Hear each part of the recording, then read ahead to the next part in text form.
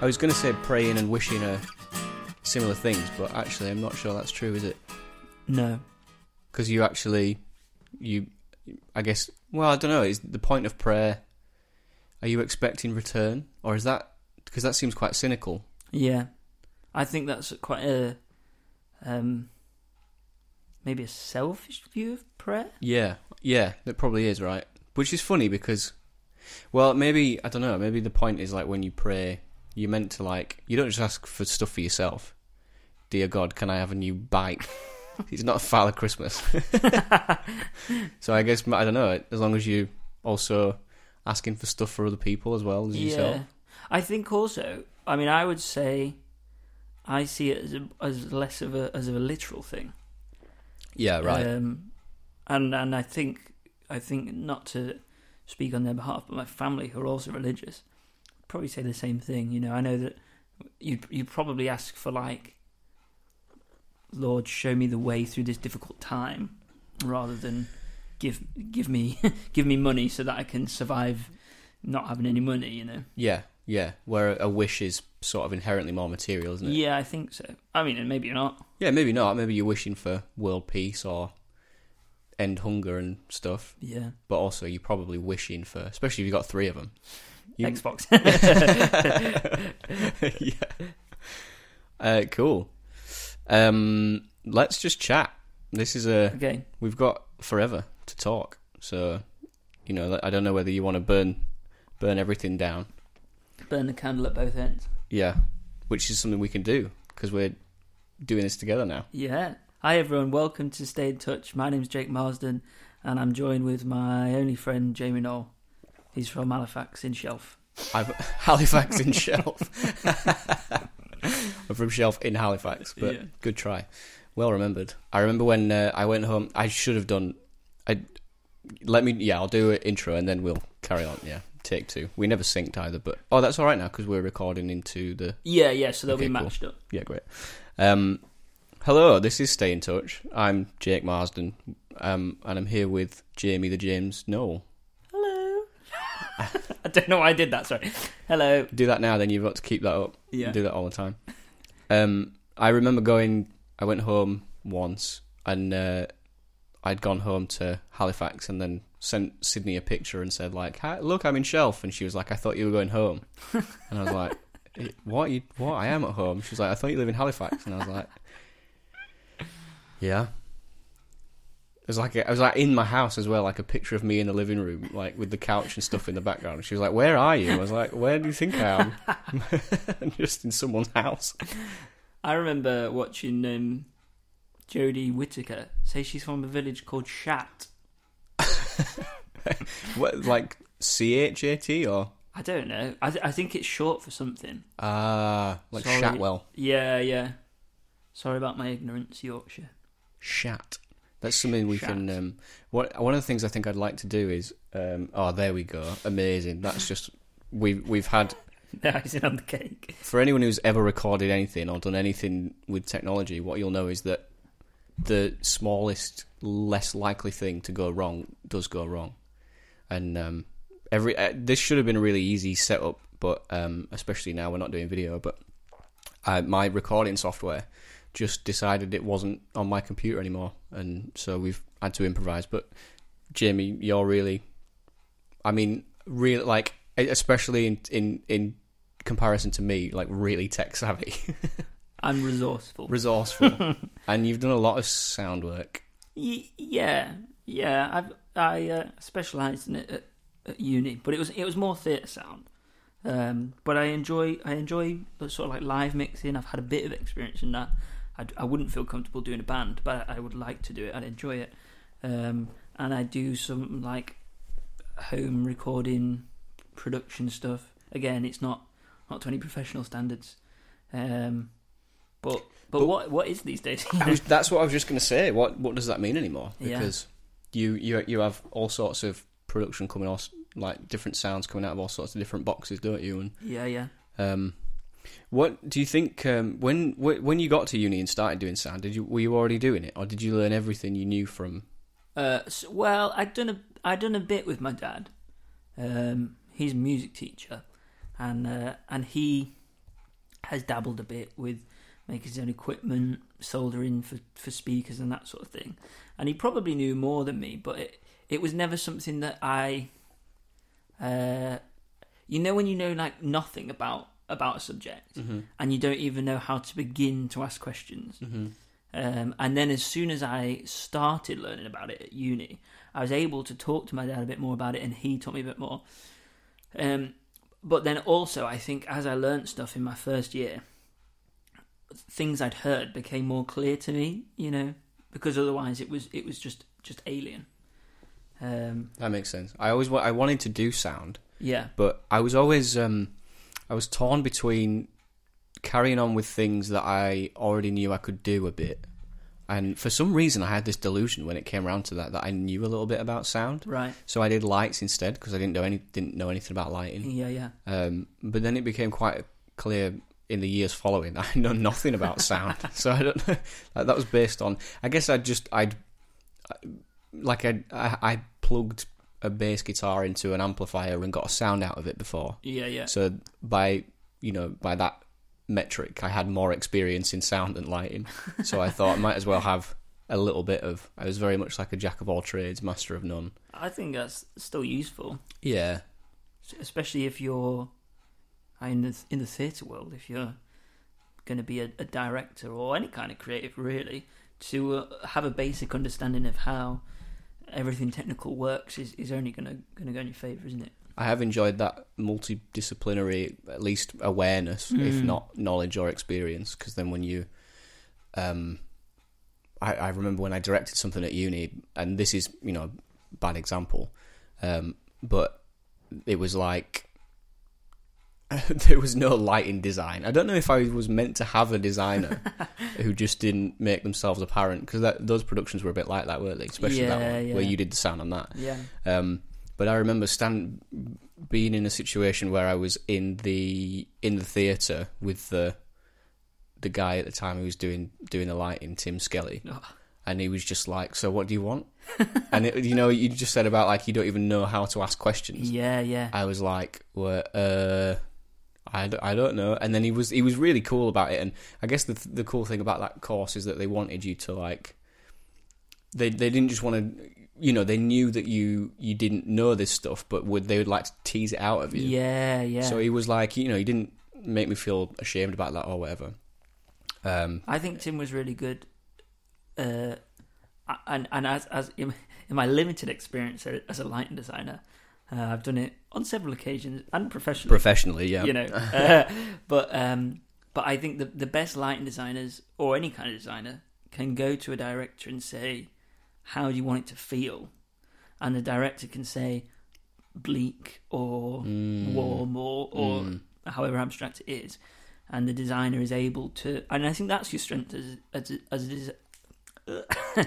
a designer, is your ability to translate those things and know what's gonna work for an audience. Yeah, that makes sense.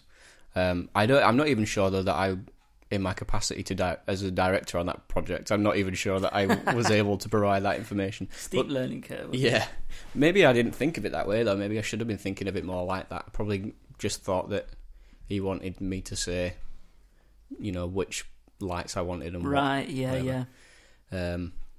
I guess you learn a lot from being in those scenarios, right? As a director or as whoever. You make those mistakes then, so that when you are in a professional scenario, you've got, as we just said, even a bit of something, so you can say to the lighting designer, "Oh, do you want me to tell you exactly what lights, or do you want me to just leave it up to you to be a bit more?" Yeah, of course. I mean, it's a learning environment, isn't it? Yeah. Actually, that wasn't even in the curricular part of the course. It was just something we were doing. I'd say for fun. I don't really know if anyone was having very much fun. But yeah, maybe me sat in my little box having a laugh. Yeah, watching everyone else flail. No, that makes me sound like I was better than everyone else. I wasn't. No, but you... The nature of the work is that you've got it done by showtime. Yeah. unless anything goes wrong. And that's the scariest part, because you're sat in there all cocky, and then minute to showtime. Oh no! And is that like this? Like all of a sudden things would go wrong and you had to fix it, or generally speaking, was it more like you've prepared? So yeah, I mean, I think the biggest challenge in sound design, more than lighting, I would say, is it's troubleshooting. Because you can be as prepared as you want to be, but I did a show with the Roaring Girls, and Amy Skinner directed it back when I was in second year, and I was a sound designer, and it was half an hour. It was the half-hour call, and an amp had blown. I think it was an amp. Oh no, it was the USB interface wasn't working right. And because it was earlier in my career, I wasn't really aware of what everything did. I knew how to design sounds and make them sound good, and then get them onto the desk in the theatre. But I wasn't really sure of all the sort of nooks and crannies. And so this thing went wrong, and I knew like the start of the signal chain and the end of the signal chain, and worked it in to figure out that was the bit that was wrong, but didn't really know beyond that how to fix it. And so I had the Neil was the sound lecturer at the time, and he'd gone to have a chippy tea, bless him, and he was halfway home, and Jackie was ringing him, and I was like, oh well, I can see lights on this, and I think that as a sound designer, or a sound technician, maybe that's the hardest bit. I feel like that story though has given me a bit of context to like when we've been out in professional settings, and you just have this air of calm about you because I think that you're anticipating that, and I guess that story in particular gives me a bit of context for like you've dealt with these situations, so you know to expect it, and you know to a degree that, because I think sometimes fixing some of those things is as much about like having your head screwed on and not panicking about it as it is actually knowing what to do. Do you think that's right to say? Yeah, I would agree, and I think it's about getting as much context as you can when you can, I think, right? So we did a show in Sheffield Local Theatre was the venue, when we were working as a theatre company. And going in there, I knew we had a lot of time to tech with the lighting desk that I hadn't seen before, but I had the manual. And so I just learned as much as I can about where everything was going and what could go wrong. And I think that's maybe the difference between, an earlier career. I was early career, but versus me at university, where it would be like, in first year particularly, oh, I've designed my sounds, I've got them on USB, happy days. Because it's then when it goes wrong that was a real wake-up call for me. So now, or if I was in that situation, going in, I'd be like, right, we've got this.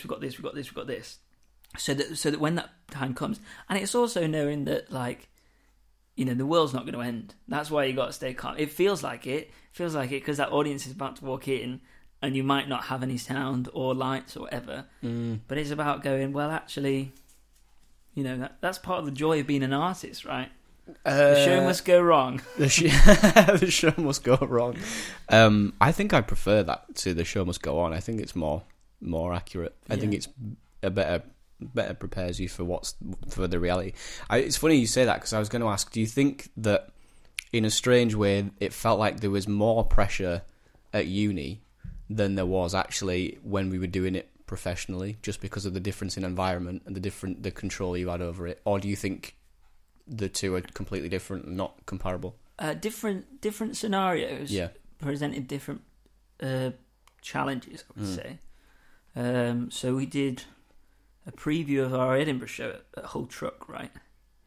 And I was really nervous for that one, because I was like, these guys are amazing. They're real technicians. Yeah, we were doing that in a real theatre. Yeah. And also as part of a festival with the other really big Hull theatre companies. Yeah, who've been established longer than us, much longer, right? Yeah, so it did, I did feel a little bit of don't want to let them know that I'm, don't know what I'm doing, that we're fumbling through this. Yeah. Just give a bit of context about what we were doing. I agree.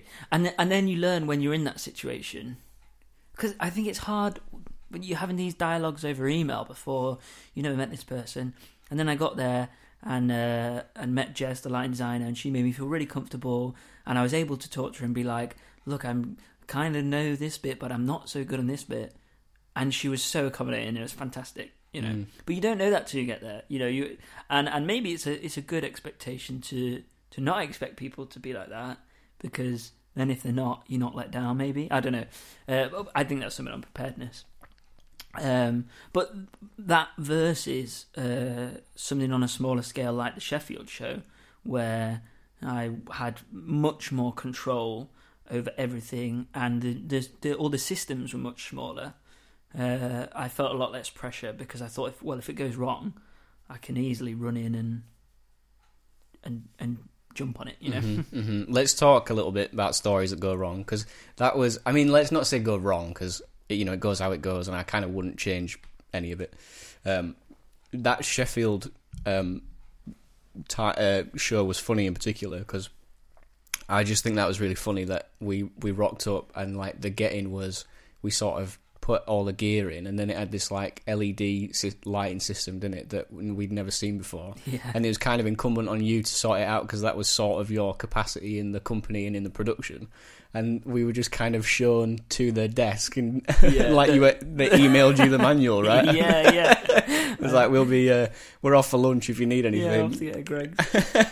give us a message, and God bless you. You would, and it was like, and those situations were always like, I would just like, you are the person in the room with the most expertise and knowledge about those kind of things. So like, what am I supposed to do to try and help you? And that's a point on position of responsibility as that person. How can I best utilize you guys? Because I think it's naive to do the one-man wolf pack thing, and that's my favourite phrase, the one-man wolf pack. Otherwise known as a lone wolf. But I think it feels easier in the moment to be like, well, these guys don't know it, so I'll just do it. Right. And I think naturally as people we underestimate other people. And we don't like to give up control sometimes, or a lot of the time. But it's learning to be like, well, I can give Jake this job to do, because he can do that. Jake can put the chairs in the right place. Count the rows. Yeah. Tape the cables down. Maybe that's more fiddly than you think it would be. Yeah. We also, when we got to Edinburgh, we were doing our show at a really cool venue, right, called the Roundabout. The Roundabout. I was going to say Roundhouse. That's a different thing. I'm glad I let you say it. The Roundabout, which was part of the Summer Hall venue. Yeah. And we were on at like, what was it, about 3:30 in the morning? Yeah. 10:35, I think. 10:35 showtime. And we'd and even if you're not familiar with theatre and how it works, I'm sure this will be surprising to anyone to hear that we didn't get to rehearse in the venue. We didn't put any of our stuff in the venue. We didn't see the venue until we got in. And that's just kind of the nature of how Edinburgh works, is you have your maybe 10-minute slot to get in, and then 10 minutes at the end to get out. Yeah. But generally speaking, you're doing at least a few performances, probably over a few days, if you're not there for the whole week, for the whole month or 2 weeks. We were there for one performance, which meant that our slot was the 10 minutes before the show started and the 10 minutes afterwards, or whatever it was. And then the show before us was running late, right? Yeah. So we managed to, from some stroke of magic that I'm still quite not sure what happened. There was my phone's dinging off. Sorry. There was a queue outside waiting for our show, which was quite surprising and amazing, and largely to the support of the local companies. But the show was running late already. We were all kind of anxious. Everybody had the battle stations. You're going to get in there, do this. Because also 10 minutes, is not an amount of time to set up a show with instruments, in a venue that we'd never seen. Yeah. And again, that was a situation where I was kind of like, I'm anxious, but I know that this is again incumbent mostly on you because this is you're the designer and the techie. Yeah. It's my job to sort of go in there, sing the songs, and have a bit of a giggle, and then go home. And then we got in there, and Danny Harris was helping you out, right? Yeah. Well, I mean, testament to everybody else.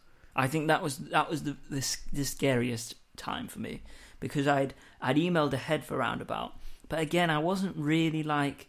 There was a lot of jargon in the emails and requirements that I wasn't familiar with. And also emails were getting lost because of how that sort of setup for that show worked. Emails were getting lost between people, so stuff that I didn't see and they didn't see. And so I met the head designer before, and he was like, "Yeah, we got this really strange email from." And I was like, "Oh, I don't know who sent you that," and it was me. Oh yeah, I don't know what's going on there. You'd sent it. What was the strange email you'd sent him? Well, it was what I thought they wanted, right? But upon him explaining it to me, then I was like, "Oh, that's what you wanted," and I could have done that. But the trouble is these Edinburgh venues have such it's huge quotas of artists and people coming in, and I should have asked for more help. That was on me. But not that I didn't ask for help. I did, and again, Danny Harris was fabulous, and she met me before and talked through all the specs that I'd done and things, and talked about all my anxieties and worries. And then also we had Liv Presto, who was another angel on that production. Also drove us to Edinburgh. Yeah, drove us to Edinburgh. Mad props. What a legend. Listening to Now 52 or whatever in the back of the car. God, I'm surprised she didn't kill us. And then she opted lights for us, which was fabulous. So yeah, the head designer was like, as long as you've got loads of long XLR cables, which are sound cables, and we had 4. And so in that moment, I was like, yeah, I think we'll be fine. And I'm calculating like, right, okay, so if we've got the keys in this place but we got in there, the cables were long enough, everything was set up, and I just relaxed. However, we then had an issue, which I think I'm remembering this right.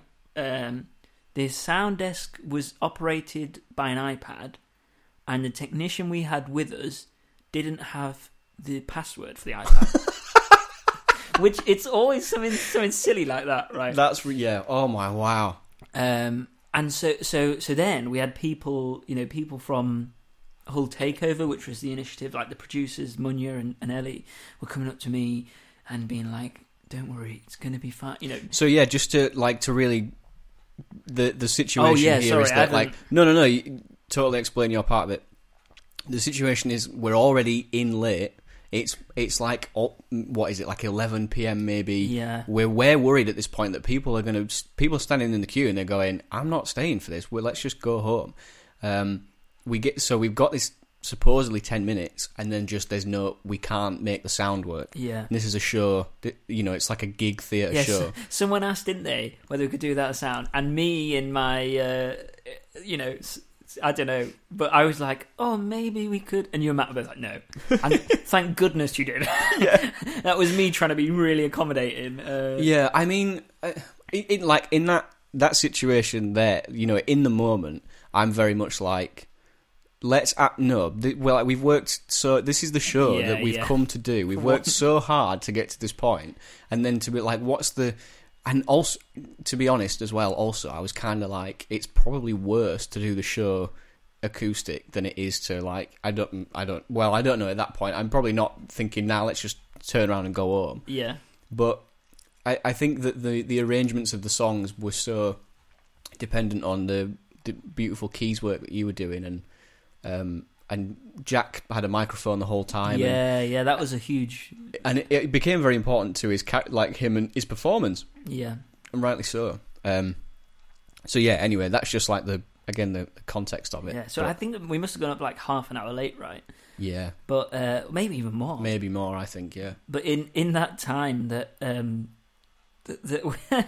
that we were waiting for them to sort it out, because there wasn't really anything we could do. We just sat, and the producers were coming up to me and going, "Everything's going to be all right," and I was like, "Yeah, I'm fine." Like, now I know that I haven't. Yeah. Okay. Right. So you were just like, "Thank God it's not me." I've done. Yeah. Which, I mean, again, was probably not the right attitude because, like you say, all these people were queued up outside. I think it's a right attitude because, again, probably something we haven't said is that you were also in the show. Yeah. So... And I needed to focus a minute to be able to. Yeah. It's a lot for someone to do to set all the, and you were kind of in the getting situation, you were also kind of the production manager in a sense too, because then it was on you to tell us what to do and get the equipment sorted out, do the sound, and then we'd try and get ready to do our performances, which, to be fair, you didn't have a real problem with anyway because you were just doing what you do so brilliantly. My part was easy. Well, well, I mean, I guess that bit for me was because I feel quite comfortable playing the keys, and so that part was like a treat. That was like my reward. All the stress is paid off. You get to play some piano for the nice audience, and that performance went down really well in that venue, didn't it? And well, do you think there's a case where the audience were as relieved as we were to get in there and be like, cool, we are actually going to see the show. Yeah. And then maybe it gave us an underdog element where everyone was... The show to that it felt a little bit like... it kind of felt like a bit like a victory lap because we were about a year in at that point. We'd done lots of rehearsal and reworking of the show, re-scripting, whatever. Then we'd done it at the launch. We'd taken it to the National Student Drama Festival, then to Sheffield, then done it in Hull at Hull Truck. Yeah. And then it was kind of the swan song of the production and kind of the goal, wasn't it? It definitely felt like the third act of the movie where everybody gets what they want. So I sort of feel like, obviously we had to do the show and do it well, but there was a sense of like, this is it. We've made it through. I think it was a long time coming, right? Because we did the first performance of the show at the Adelphi Club in Hull on the 15th of January, and then we pitched to Absolutely Cultured to take the show to Edinburgh for the funding and the support that they and we gave us. Were we pitching like expecting to get that, or were we pitching like we're never going to get this, but it's a good idea, it's a good experience? Yeah, I think it was more the second one, right? And we didn't do it how we pitched it, which was to do like 2 weeks in a big underbelly venue. But I mean, they said that they really enjoyed our pitch. I mean, and this is kudos to us if I'm allowed to say that. They enjoyed the pitch, and it showed how well we'd thought it through. I think it's because we'd done a lot of presentations at uni like that. Yeah, and I think also we between the three of us, we were all very conscientious and careful about what we were doing, and even if we didn't know something, we'd find it out, and so that we could be as bulletproof as possible in those scenarios, right? And that hopefully showed in the performances that all went relatively smoothly. Yeah, even the one where it was just my dad and Jack, our actor's partner. Yeah. That was it, in the audience. That was my favourite one, maybe. Was it? That's the nature of... Well, it's funny because I think I thought of the show a lot like being in a band. And I think that's part of being in a band, is that you play that show to just your dad and your bass player's partner or whatever. Yeah. But we weren't a band. Do you think people do that in the theatre? Think people... I mean, we were in a city for 4 or 5 nights? Yeah. And it wasn't our city. We didn't have an audience there, and we just took a punt, didn't we? Yeah. Do you think people do companies do that? Do shows do that and end up like not performing for a night, or I guess shows get cancelled like through the run, right? Yeah. I think it's maybe a necessary step, because I mean, I don't know. Nobody aims to perform to no one, right? Or to perform to 2 people or whoever. But you learn a lot from those shows, and I think that's important. Is aim high, and then take everything as an experience. And Jack was really, really useful for excuse me, for advocating that. He would say, well, we should still do the show, because what can we get out of this? What can we learn from this? There's always going to be another show. There's always going to be another experience where something that happens tonight might come into play. Not to say that, like I said, I don't think you should go out there and be like, well, who cares if nobody turns up? Because ultimately the goal is, you know, your theatre that you make is for people to enjoy. I would hope. Well, yeah, you want as many people to engage with. I mean, hopefully, and we were making a show where it was about stuff that we cared about and wanted to change people's minds about. Yeah, yeah. So there's no point being passionate about making that show and then ultimately, like you say, not taking the effort to make sure people engage with it. Yeah. But the same way, we were like so new, and I think we were doing something that people don't generally do. I think I think the opportunity came up, so we went for it. I think there's a case to be made that like we were safer and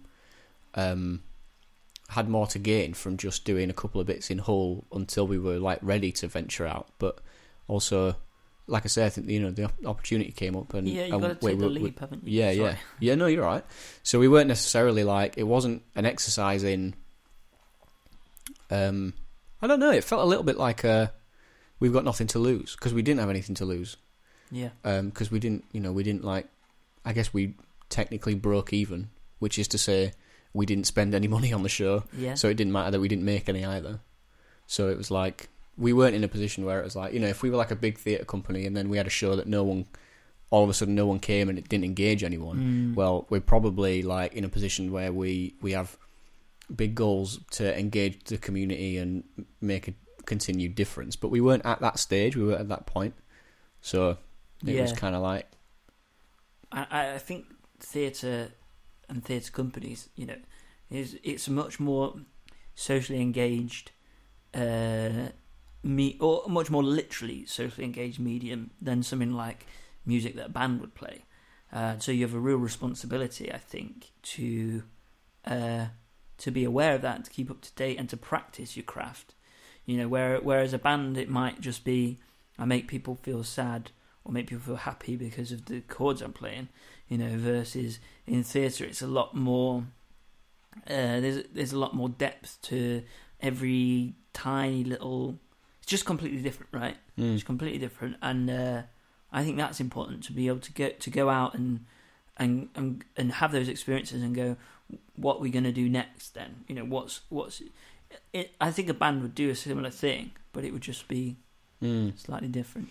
Yeah, I guess there's also an element of like the stand-up model of showing it to a few people before you take it more widely.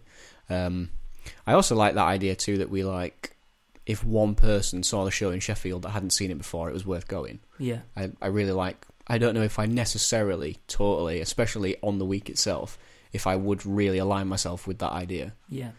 But in hindsight, I definitely feel like that.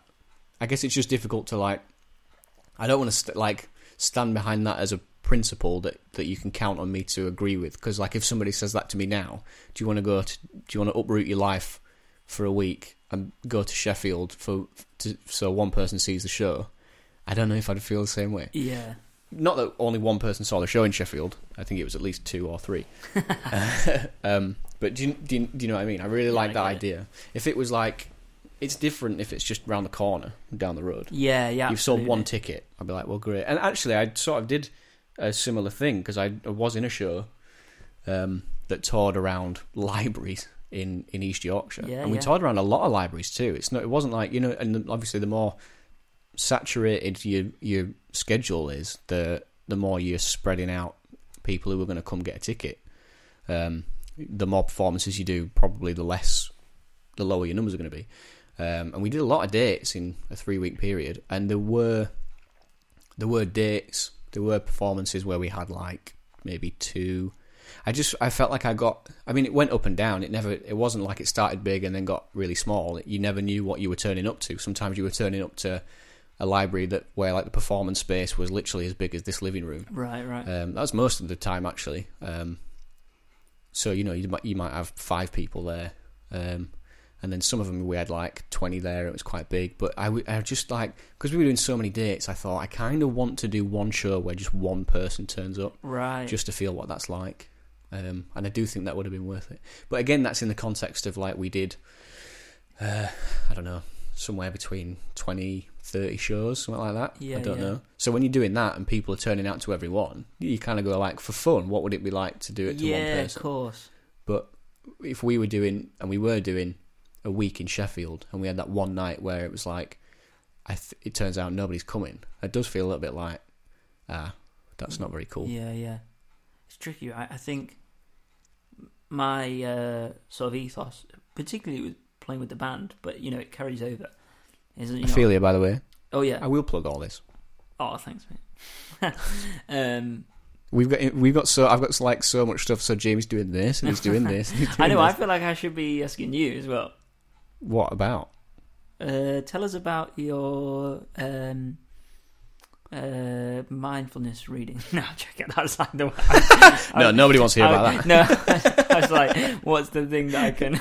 And then it's not marketable. Maybe it is. I don't know. Jake's going to become a mindfulness professor if that's the thing. He's going to invent it. I'll quickly talk this nugget of information on the band, and then we'll talk about you've got options. We'll cut this bit out. You can talk about John Godber, working with John Godber, or your time as a supported artist at Hung Truck. No, I'm not talking about that. Or you can talk about what you're doing at the minute in terms of he's pulling her face, mindfulness, philosophy, or maybe like secret option D, which is you decide. But what I was going to say, my little nugget, maybe that last bit will get cut out, is I say... I'm not editing this. I say to the band before we go on stage, every show, I'm like, this could be our last show. This could be any one of the audience's last show. You're threatening them if you don't play well. Yeah. No, so I'm like, we want them to buy into us as a brand, as a band. So let's go out there and play this as if it was our last show. And also, we owe that to ourselves, because if you're going out there and you're not having fun, then, I mean, what are you doing? Get out the way, let someone else do it, because someone else has that's going to be the richest moment of their life. And I think for me, being on stage, playing music is like the richest time in my life. Yeah. I get some serious blues after that. I agree with that. It's a really unique experience. And I guess not everyone has like an analogue for that, because not everybody does it. But it is a really it's one of those. I mean, we were talking a little bit about like alcohol last night, and I guess like the feeling of like, this is my life right now in this moment, and you can't possibly think about anything else. You can't. I mean, you do have if you play a lot. You have your nights where you're thinking, I'm going to go home and have some beans on toast in the middle of your slap bass solo or whatever. But yeah, that is and that's not to idealise either. That's not to say that like if you're in a touring band and it's a lot of work and it's not always fun and games, but you're so right that you've got to just find the pleasure in it, whatever you're doing. Yeah, I sort of feel like that's the same for anything. I think so. Any occupation or whatever. And that's also not to idealise, like, if you work in the whatever factory you have, get out of the way if you're not enjoying it. I think it's finding a balance, right, of not letting yourself become stagnant unless it's like it is your dream job. If your dream job is to work in a bakery, fabulous, you've done it. But if that is just to pay, and bakery was an example, not to diminish anyone who works in a bakery. It's not for you. If you don't want to work in a bakery, you're allowed to say you don't want to work. I know that's not what you're saying, but I don't think you need to worry about tripping up on that. Oh, great. All these Jackson's bread workers getting mad at me. But if I've lost it now. If that is just a way to pay the bills whilst you are pursuing some other career or dream, then great. Don't give up on that. But also, if you only because that dream might not become a reality. Okay, that's something that we all have to face up to. It's not very nice, and don't focus on it, but it is a possibility. So there is no point being sad doing anything else but that, because you might never ever be happy. Yeah. So it's about and that's easier said than done. I'm just this strange guy spouting wisdom that is that I sometimes don't follow myself. But how I try to follow it, is don't give up the dream, but also don't don't only focus on the dream. So No, right. That's not. Hopefully, from the previous waffle, you understood. What I Out of meant. context, we'll pick a meaning out there. Yeah. Can you hear that? Can you hear that That sawing? cat. Oh, is it a saw? I don't think it's a cat. No, it is a saw. Yeah, I can hear it. Can you hear it, viewers, Viewers listeners? with your ears. What were we talking about? No, we're not talking about any of that stuff. Okay. Yesterday, at the time of recording, two of Hull's biggest music venues, it was told to us that they were closing down. Yeah. We've lost the Polar Bear, we've lost the Welly, and that was it, right? Those two. And Hull box office. Oh which yeah, is I knew there was a third thing. like a ticketing Like the system? ticket, the Yeah. ticket vendor that facilitates all of the. And that I was mourning that a little bit yesterday. I think that's huge, and this is so like me that I was like resentful of everyone who was posting about it on social media, because I was like, you're missing the point, and that's just horrendous. That's a horrendous attitude, and everybody should feel the way that they feel about it. Because like people were posting about like, oh, I had some of the best nights out of my life there, and I was kind of like, that's not at all the point. The point is that like that's people's livelihood, and Yeah, it feels a bit vapid, doesn't it? it did. But I was thinking about it more this morning, and I thought like maybe I'm missing the point, because actually the reason that those venues exist is for audiences and for participants. So actually, if the Welly is Welly is for people to go and get smashed out of the face and have what they call the best night of their lives. Like, that's what it's for. So I can't, like, it's hypocritical of me to feel upset that it's closed and also deny people that pleasure. Yeah, I see. I think I think it's more of a shame that it as a music venue has closed, because I think people will always find some corner of the city to go and get smashed and make bad decisions in. But yeah, that's just me. I decided I'm going to be more honest on this. You like that? Scandal. Yeah. No, I think it's important, right? Because if we're not honest, then what are we? No, that was I just made that up. Whoa, we just got a message from Jack. Whoa. Here we are talking about Jack in the show, and then for the first... we sent him a Lego voucher, and he's just sent us a video of what he's going to spend it on. I'm so excited. What are we talking about? We're talking... Oh, yeah. I'm going to be honest. Go on. Can I go for a wee? You can go for a wee. I'll be really quick. You guys won't even notice, because I'm back. I'm not back. I haven't gone. I was going to come back and... Oh, sorry. We'll be back after these disturbances.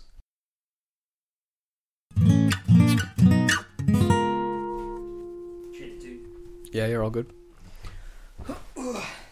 Here's a related thought. What were we talking about? Honesty. We're going to come back to that.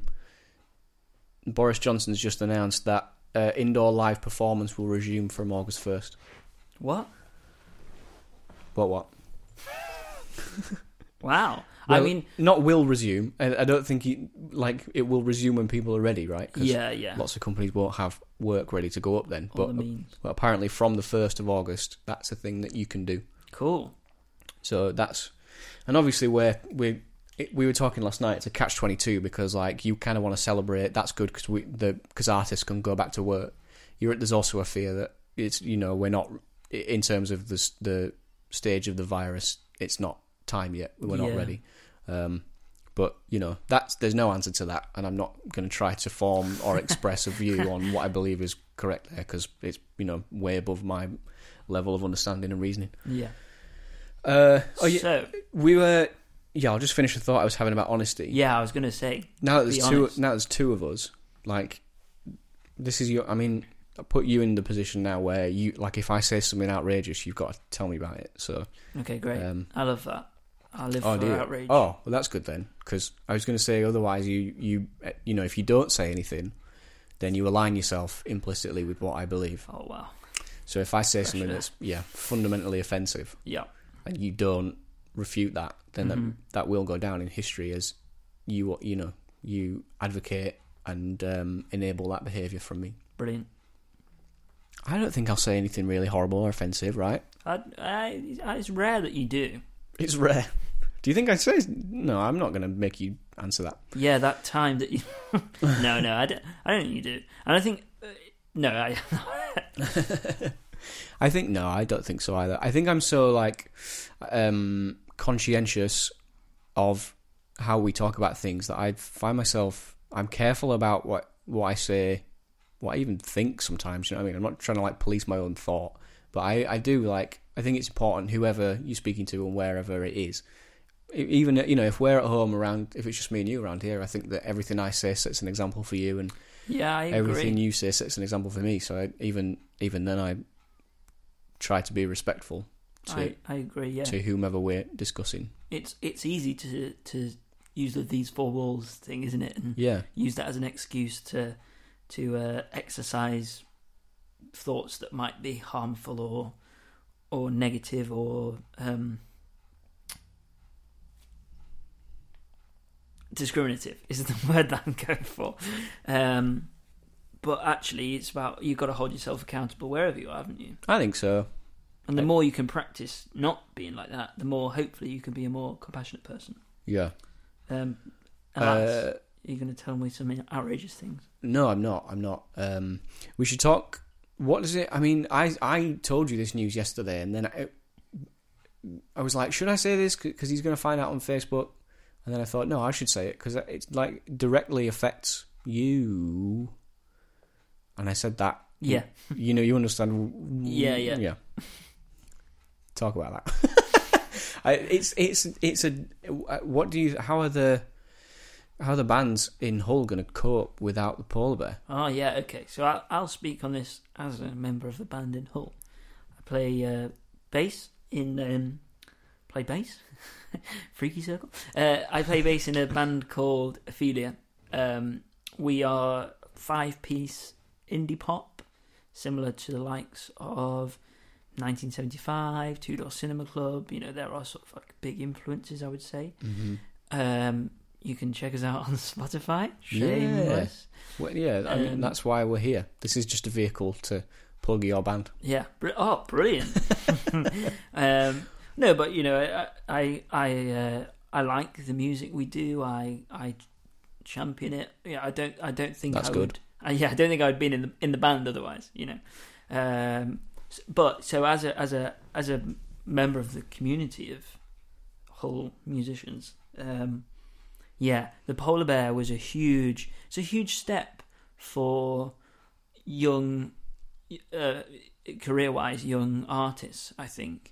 Because they would have a night there, weekly night on a Tuesday called Sesh, and that was for promoting unsigned artists. They put on 3 acts, and your first and final act would be Hull artist, and then your middle one would usually be an out-of-town artist as well, which would be really great for allowing them to come over and get that exposure that new artists really, really need. So that was just a wealthy tool for artists, and unfortunately, it's as of right now, you know, it doesn't have a home anymore because Polar Bear, the venue that it was held at, has shut down. So you say that as though, I guess I forget to think about this like that. It probably will. I mean, I'm saying that with all the hope in my heart. Yeah.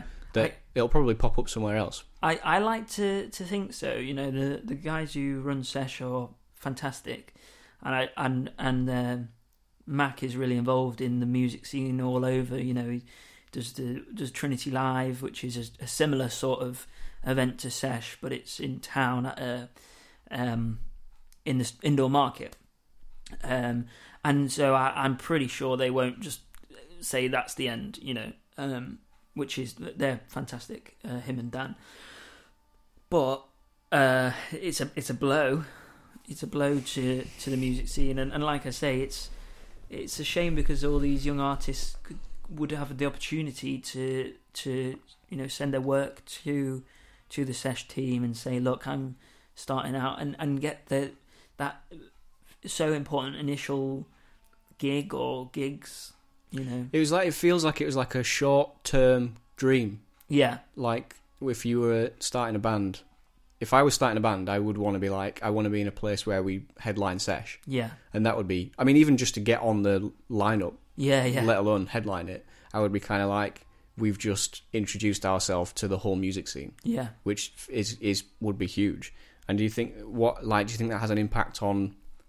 I mean, God knows where live music is right now, anyway. Yeah. But for like someone wanting to start a band right now, or someone starting up, is that really demoralising? Is that demotivating? Because I don't know where your aspirations are aimed now. I think it absolutely is, because I come from Lincoln. That's where I was brought up, and of course there are venues there which. Excuse me. There are venues there which host live music, and I haven't been there in a while, so it might be different now. I'm sure it's different after all that's been going on. But the magical thing about Sesh was you would have people that would go every week to hear this live music, and that just instantly builds up a community of people that want to hear your music. It's not just I'm going down this pub and hopefully one or two people who are sat in there having a Sunday roast will like my music. It's a real different beast. Can you imagine someone having a Sunday roast in the middle of sesh? That would be amazing. I would do it, actually. Yeah, I've just said that out loud. I'd do that. The last time I went out before lockdown, I went to Spoons and I was having like a... yeah, don't go there. Or do. That's complex as well. Yeah. I was having a full English at like 9 p.m. in Spoons on a Saturday night. People like banging into me because I had my elbows out with my knife and fork. Were you on your own? No, I wasn't on my own. Although it's quite telling that that's what you think of me. I don't think I'd refute that. You know what I mean? I'd be proud of you. I think I'm like a weird guy like that. I think I'm quite sort of eccentric in a boring way like that. Where I'm just like... There's nothing wrong with that. Yeah, no, I don't think there's anything wrong with it. I'm just a bit different in the brain.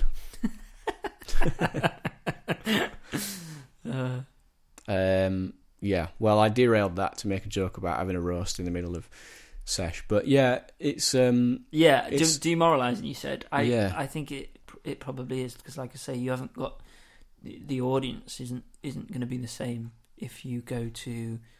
another bar. I see, right. So the issue also is that it loses some of its DNA, and some people were so excited to go specifically to the Polar Bear for sesh, and now if it pops up at, even if it's one of another great venue, maybe the location is different, and that's a problem for people. Or yeah, it'll take time to get back. I'm sure as these things just do, unfortunately. Yeah. I wonder if there's a fear that like all live music starts to disappear in the city once you've lost Fruit and you've lost Polar Bear. Yeah. Like, I don't really know. I'm sure that, I mean, off the road, they were like coming up as a venue before lockdown. That's maybe promising. I wonder if, I feel like, I don't really want to say back in the day, but I think it used to be much harder to establish yourself as an artist if you didn't make the move to London or maybe Manchester or somewhere like that, one of these big hubs. And I wonder if it's going to become a bit more like that to start with.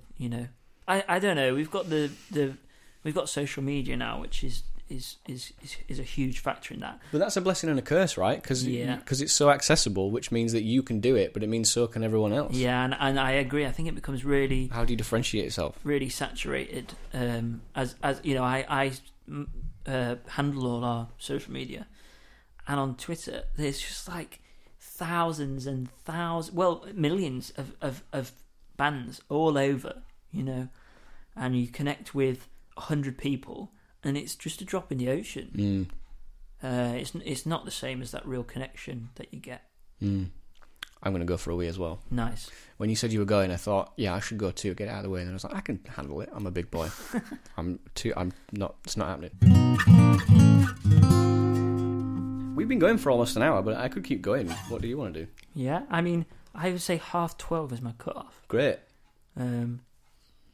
But yeah. Cool. You have things to do. Socialite. I need to have a shower. But then I have things to do after that. Yeah. What are you doing today? You going to the pub with 30 of your closest friends without a mask on? Yeah, and I'm gonna put my finger in everyone's drink.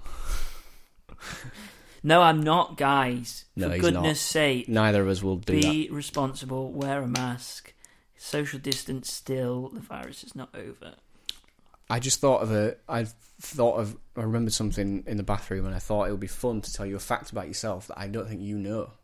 Oh, that can't That be sounds good. fun, right? Oh, yeah, that sounds fun. I think you might know, but I don't think you do. So when lockdown hit, you bought a Nintendo 2DS and with a copy of Pokemon Moon, Sun. Yep. which I fully supported as an avid lover of video games, but also as a person who wanted you to not be miserable while we were locked in the house. You're not really a gamer, right? I am absolutely not a gamer. I'm a terrible gamer. So here's the story of how that happened. Jamie went from playing no video games whatsoever, maybe an hour of like Overcooked, some in multiplayer with me for an hour. You bought a 2DS, you played Pokemon Sun for 45 hours, put it down and never played it again. Yeah. My binging personality. What an interesting 45 hours, and then you were like, I'm done with video games now. Yeah. That's everything I needed. There's something really special to me about Pokemon. That was the only video game I really ever committed to. Yeah, you connected with it. Yeah, but then everything else just kind of, I was like, oh, no. Interesting. And so I think that was it. I was like, oh, well, I've completed the game. So there we go. And there are still other side missions and things that I haven't got around to. But that's what I love. That's the purity of that. I love that. That's what I love about it. That you were like, I'm done with this. I'm done with not just video games, but the one video game that you wanted to play. You were like, I've totally had my fill, and you were just happy and content with that. yeah, I wish I could do that. I think I felt, and not to dismiss anyone who enjoys playing video games, but me personally, I was like, I'm just wasting so much time on this. Mm-hmm. And I think that is because I'm not very good at. I want to commit to playing that game, which is why I played 45 hours over a week. That's not true. It was a bit longer than that, but it's still a lot. One day I played 8 hours, which was crazy. You'd be surprised though. 45 hours is nothing for some people. Yeah, it really does go, doesn't it? Yeah. What was I saying? You were saying that you want to commit to it. Yeah, and so I commit all that time, and then I look back at my day, and I'm like, why have I stared at that screen for so long? It's totally interesting because I think there's such as someone who has just sat on my own and played games all day for my whole life. I've done that, since I was not laughing at me. I was giving you a friendly smile. Yeah, I know you were. I was just being defensive. I think that, I've discovered, especially in recent years, that I don't think I was ever happy doing that, but I don't know that I knew what else to do with myself. Yeah, right. Now, I'm finally growing up a little bit, and at 26, I've kind of figured out that you have to do some adult stuff first to be able to properly relax. And now I'm quite, I suppose in a way, I'm grateful for the voice in the back of my head. If I'm just sitting to play Last of Us 2 at 11 in the morning, and the voice in the back of my head says, is there some stuff that you could be doing that's more productive than this before you do this? I guess I'm grateful for that voice. Yeah. I've struggled with that, with wow, I'm wasting all this time. But to get spiritual about it, I don't know. It's sometimes I worry. Sometimes a game is so fun and so immersive that I come out at the end of it and I kind of go wow, where was I that whole time? Right. Sometimes a game is too immersive, and it just and it feels like escapism, and I'm a bit worried about that. I'm a bit scared of escapism. Yeah. I think I'd at least rather be playing something that confronts me with VR is really cool, not for escapism reasons, right. because you have, if you have a physical presence in the world, it feels more like you feel more present. Okay, yeah, I'm more aware of what's going on. If you play something really heavily narratively driven, you kind of lose yourself in it and then think, oh, wow, where have I been? What's happened? and yeah, that is a difficult balance. But I've really started to make it work for me again, which is like cool. I think you've got to allow yourself. It's totally an anxiety thing. It's got to be, probably for anyone.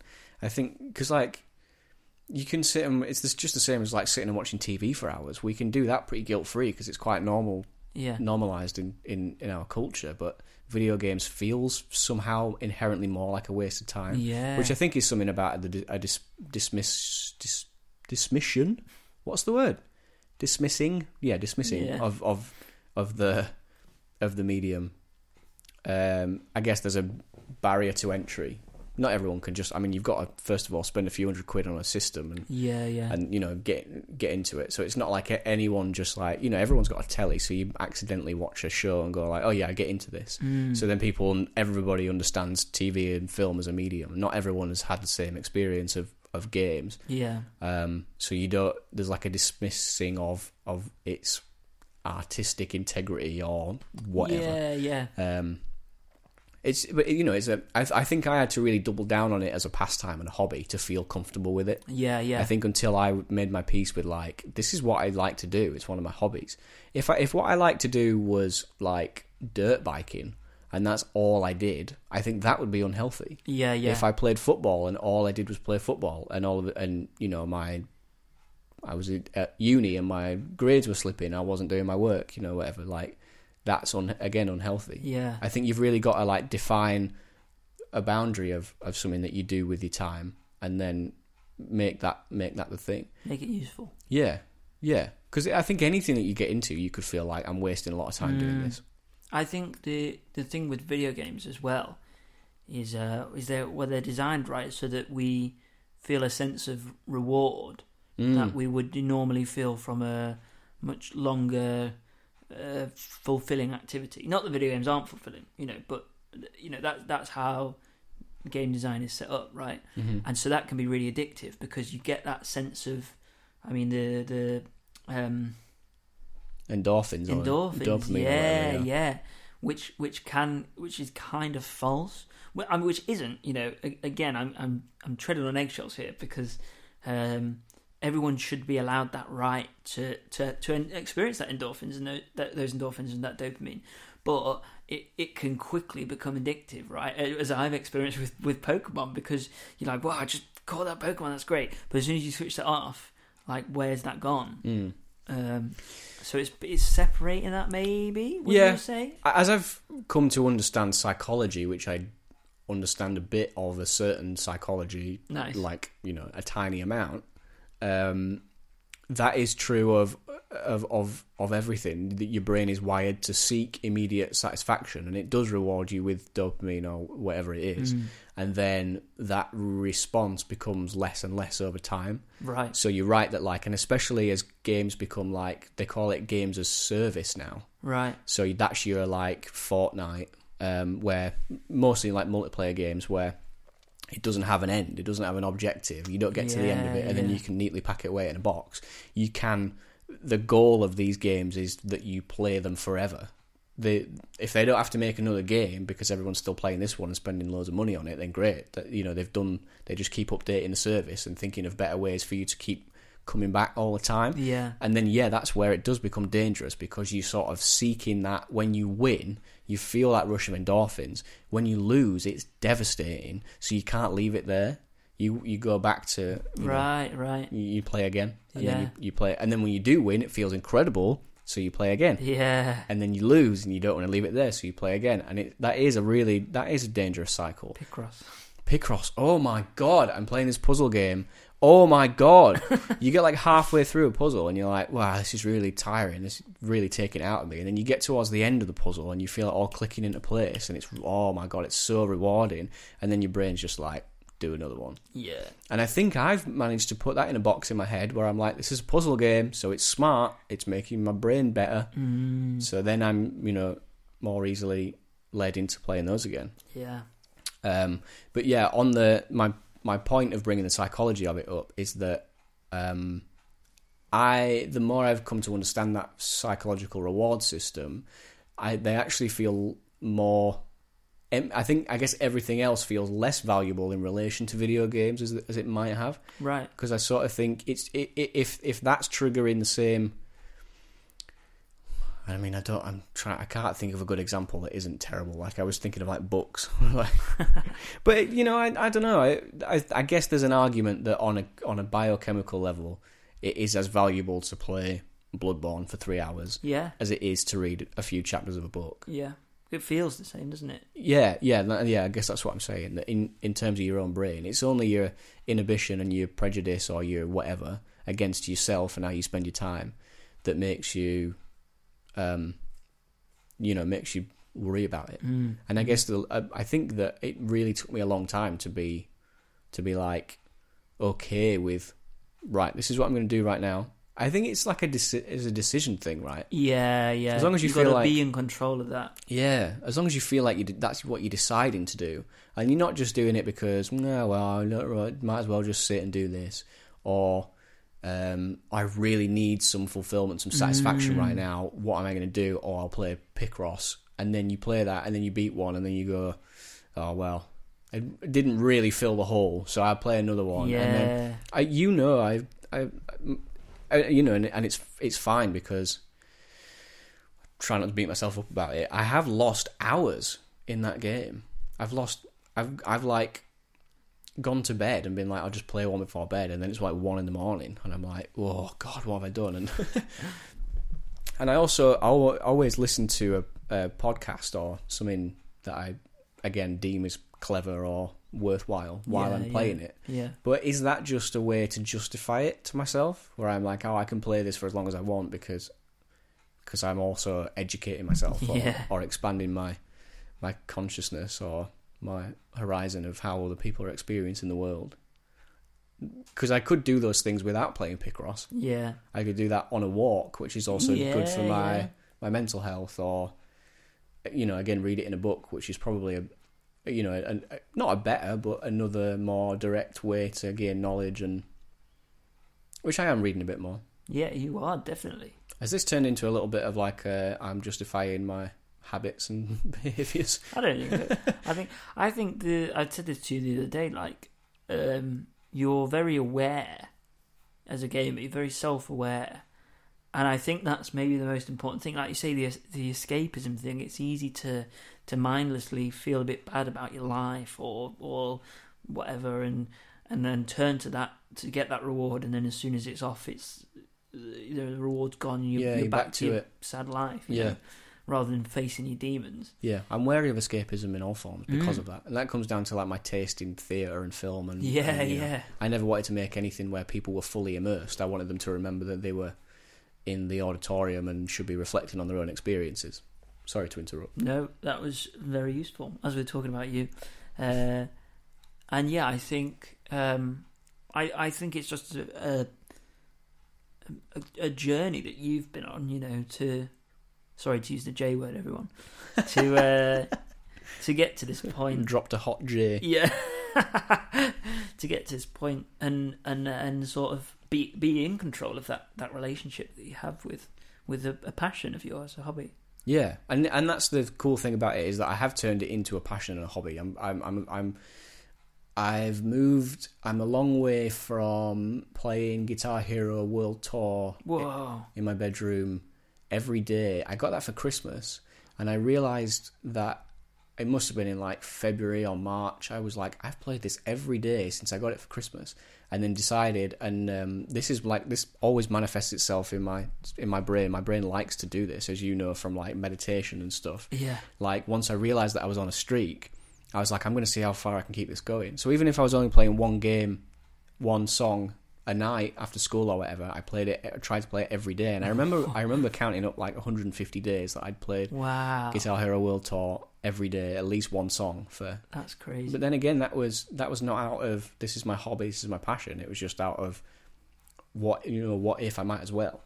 And I've come a long way from getting so angry trying to play the drum tracks that I throw a drumstick against the door and it snaps in half, and I've actually broken my property. And luckily for me, I'm a drummer anyway, so that was I had loads of sticks left, but that's really destructive and that's not healthy. That's not cool. And now, that wasn't because games were my hobby. It's because I didn't have anything to do with my life, and I was trying to like escape into them. And I mean, I wish I had Guitar Hero World Tour right now. Oh my gosh! And that was the only other game for me. Yeah. Guitar Hero and Rock Band that would really like get me fired up. Stimulating, right? Yeah. Stimulating, exciting. You felt like you were building a skill, didn't you? Yeah, definitely. And I remember saying, this was like before I played any guitar or bass or anything, saying to my dad, being like, "Yo, well, I play Guitar Hero, so that's going to lead me onto guitar." He was like, "It's nothing like guitar." And I was like, "Yeah, but it must be a bit..." And now I'm like, what was I on? You played Guitar Hero before you played bass? Yeah. When did you start playing bass? Goodness. 14? No way. Maybe 13. Oh my god. I've always assumed that you were a lot younger. Really? Because oh my god. Holy shit. You're like, how are you such a wizard? You've been playing no. What are you, 24? 23. 23. You've been playing less than 10 years. Well, I mean, I played... I guess that's a long time, but still. I played piano first. I started training classically in piano when I was like 6, maybe. I did stop for a few years. But I also, having a music teacher as a dad is cool because you're surrounded by musicality all the time. You're constantly having those chats about, oh, what's this interval and what does this do? And again, that's like I said earlier, where you're not necessarily picking it up at the time, but then when you start to employ it in your practice or in your playing later, you go, oh, of course, that's what it meant, and things move on a bit quicker. Subconsciously, it's already part of you. Yeah, I think so. Wow, that's amazing. Because it's part of your atmosphere and landscape. Yeah. Now I think about it, I guess like it makes more. It definitely, like, if you'd said that you started playing piano at 6, that makes a lot of sense. Yeah, I think I would be, because even from there, your music theory is. Yeah. Is music theory like a part of learning to play piano? I think it's a part of learning to play every instrument. Not the way I do it. But it's easily lost if you're self-taught because of the nature of the teaching, and I feel like when you learn theory, I think of it in terms of on a piano. Yeah, also when I think of someone learning piano, I think they're inherently learning theory. Right. I think it makes the most sense, and I think when people who are playing other instruments are taking theory exams, because with ABRSM, which is the sort of probably the biggest music exam board in the country, to get past grade 5 in an instrument, you have to pass your grade 5 theory exam. And I think that you look at a piano a lot because it's visually, it's all the notes laid out in order, right? Yeah. And so that surely just makes the most sense. Yeah. Unfortunately, I can't make more of a comment on that because I did play piano, Yeah, right. But I think that definitely helped. And then in my sort of learning of guitar and bass, which was largely self-taught, 7% self-taught, maybe even more, I would constantly sort of watch videos and things and I don't know if this will make any sense, but try to think of it as a guitar player, or as a bass player. And then actually I was like, well, let's think about this as I would think about piano. And then it suddenly made sense to me. I don't know if anybody else has had any experiences like that. But I think when you certainly if you teach yourself guitar or bass, it's a lot of like boxes and patterns, which is great. But I just wasn't used to that because that's not the way you learn piano really. And so as soon as I was able to apply the way that my brain was accustomed to that, things started to unlock. I realised just the other day that I play guitar like a Guitar Hero player. Green, blue. Yeah. I just like, because you've got, and I mean even there, you've got 5 buttons on the controller, you've got 4 fingers to press them with. So when I started playing the guitar, I assigned one finger to a fret. That does make sense, though, right? It makes sense to a degree, but I mean, there are 24 frets? So I realised, like, when there's an interval of 2 frets, I would do an interval of 2 fingers. Right. And then realised recently from, like, watching players and, like, punk players and stuff playing, I mean, that's a really bad example, but anyone who's playing, like, lead. Yeah. And people with longer fingers than me, maybe also. I've got really short fingers. I think that's also a symptom of it. But, like, people aren't necessarily using 2 fingers to 2 frets. People are using 2 fingers to 3 frets or 4 frets. And I was like, oh, this is a real revelation for me. And I've probably been playing the guitar for as long as you've been playing the bass. Yeah. And I've just figured out that it is different to Guitar Hero.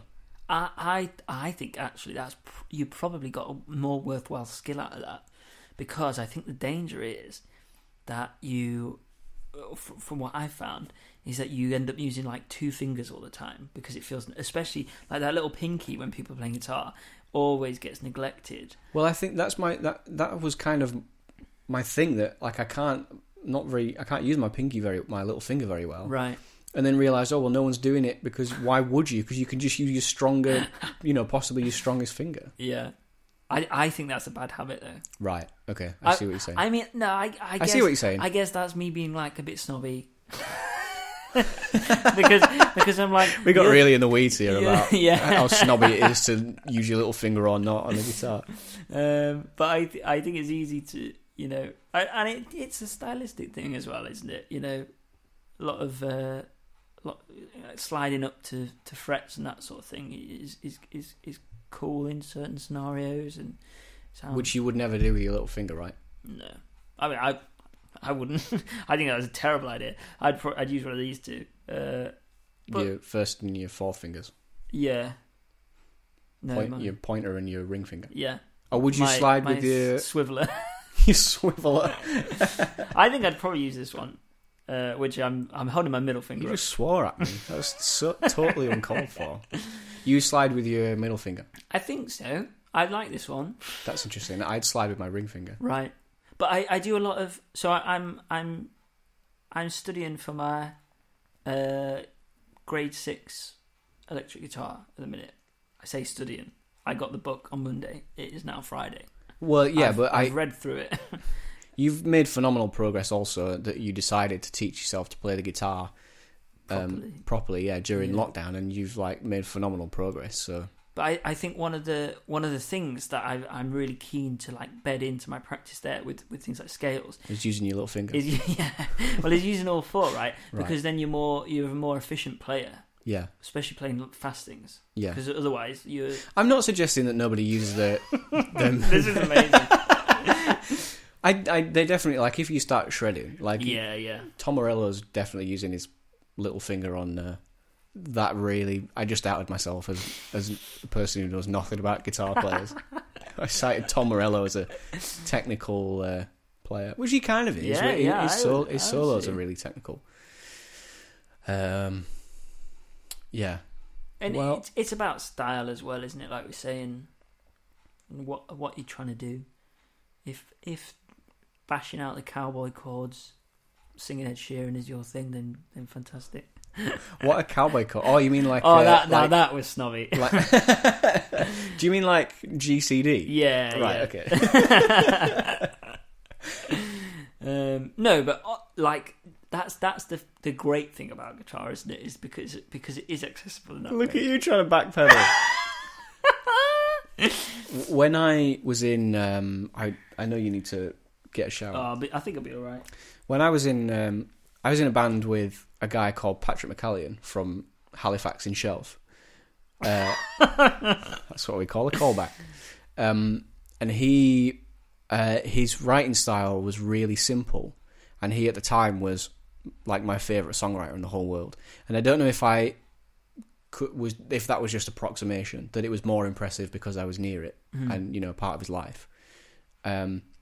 But he managed to take maybe do we call it a style where a lot of his stuff was that sort of similar chord progression, and a lot of it wasn't. He was. But this is my point, that he was a very versatile artist and a writer, while also being able to lean on some of those similar structures and chord progressions, and make everything he did sound just like him in a beautiful way, but also so different.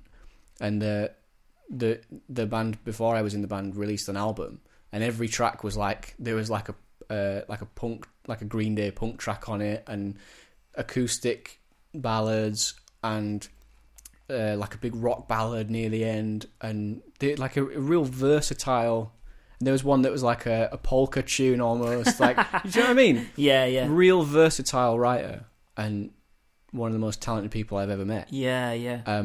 And it's not, and that's to say that there's nothing. I don't think there's anything about simplicity in music that inherently makes it less than. Yeah. I think my gripe that maybe I'm not really getting at is about like fast production, and it becomes lazy, and I think it's too easy these days to like make a beat and then sing over it, and then it just sounds like every other bit of trash that's on the charts. Oh, hot take. I was telling you about this though, that Deadmau5 has a masterclass. And he was saying in the advert for the masterclass, and I can't tell whether he's saying this disparagingly or as a celebratory thing of the way the medium's going, but he was like, any kid can make a beat on their laptop and it gets in the charts.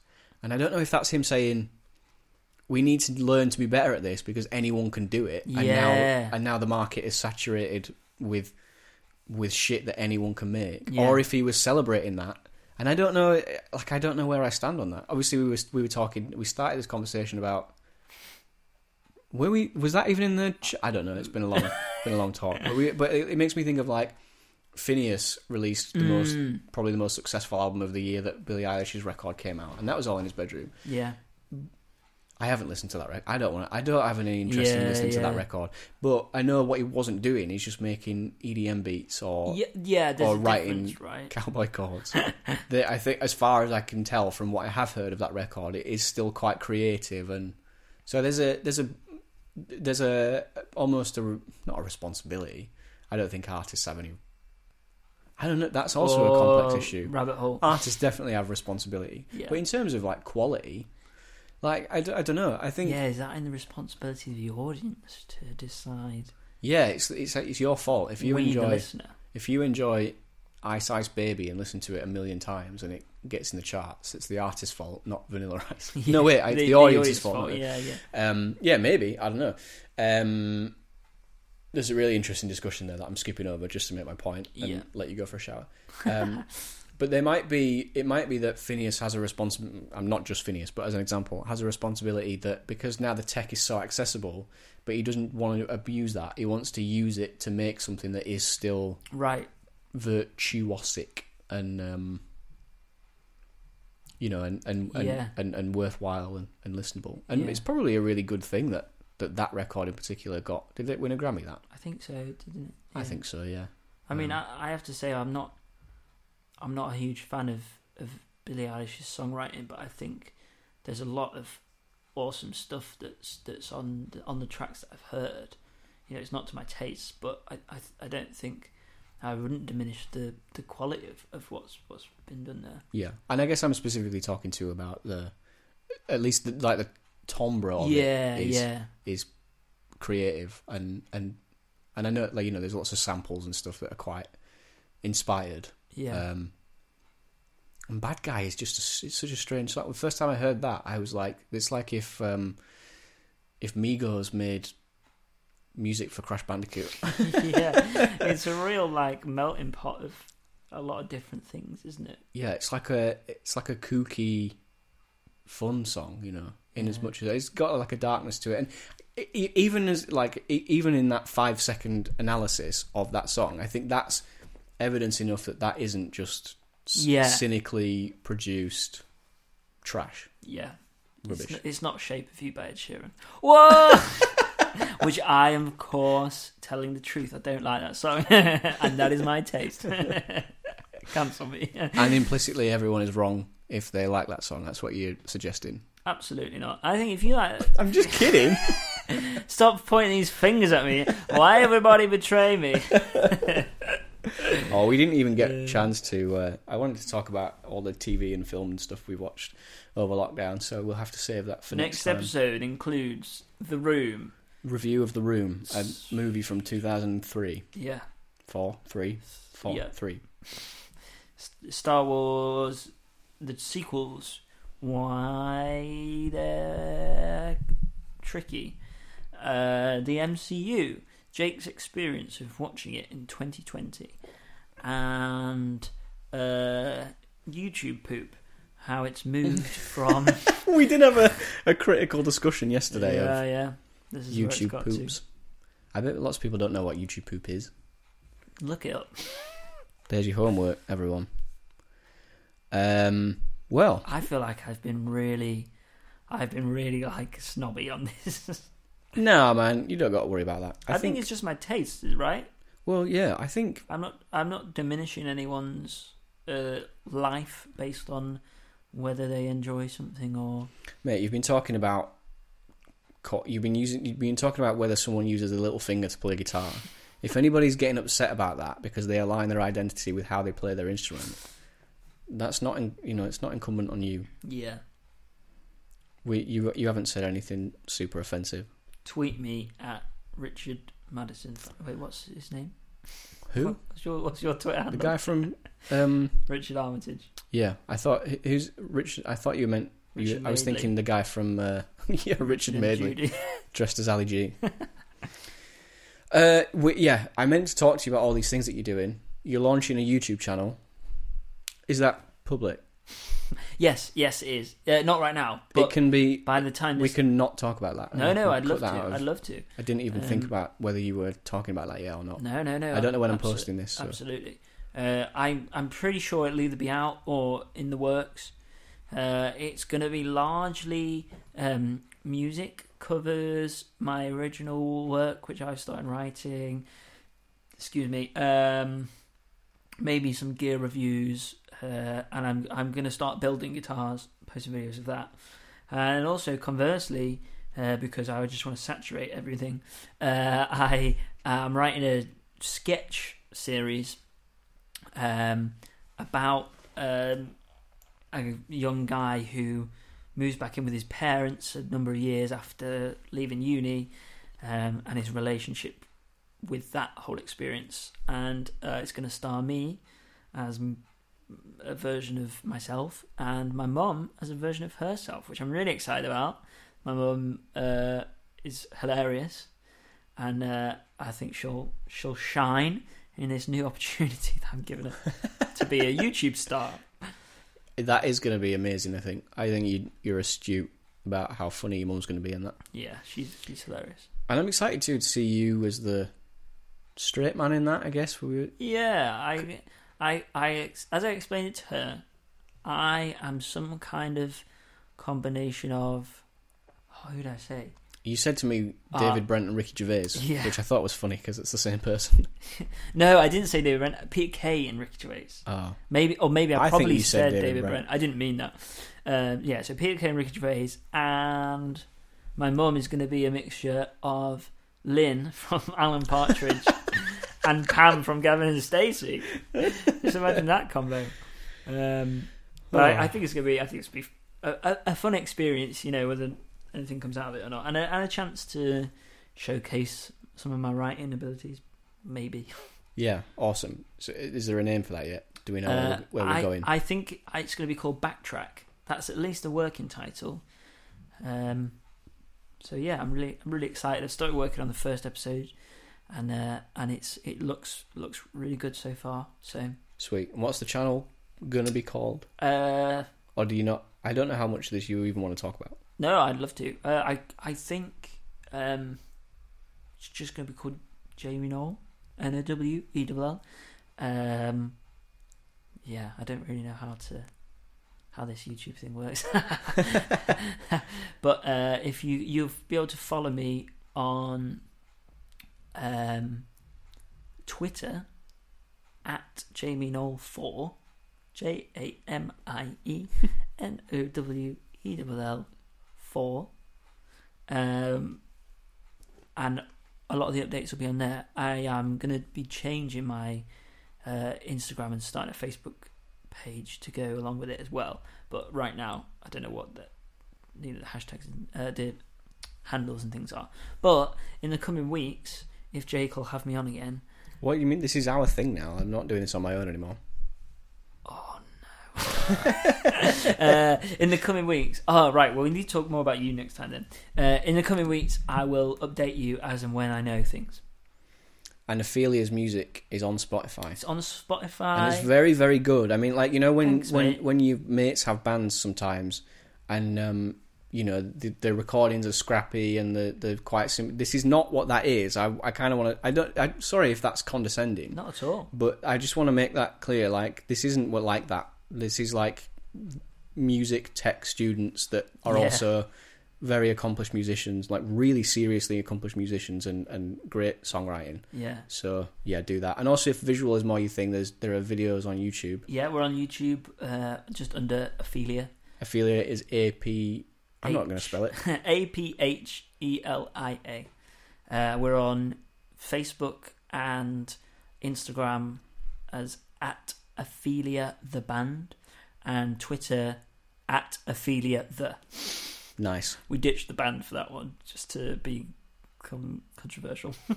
Yeah, but definitely listen to the tunes, because that'd be awesome. It's like I want to say, like, they sound like a real band. Do you know what I mean? Yeah, I do know what you mean. I testament to the guys. You know, I can't take any credit for that because I do none of the production work or anything. But those guys are just fantastic. They're all, like, as you say, accomplished musicians, and they know their way around a sound desk. I'll tell you that. That's right. Cool. Well, I look forward to staying in touch with you. Me too. Thanks so much for having me. I mean, yeah.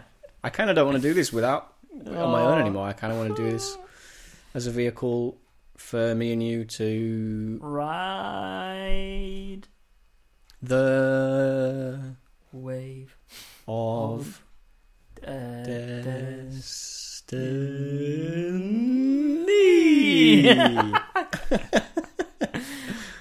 All right, you go get a shower. Thanks. You've got to be out very soon. Yeah, quick one. And I'll be finishing The Last of Us 2. Whoa, that's so exciting. Right, yeah, can't wait. See you next time for more shenanigans. Bye-bye. Bye. Oh, it's me.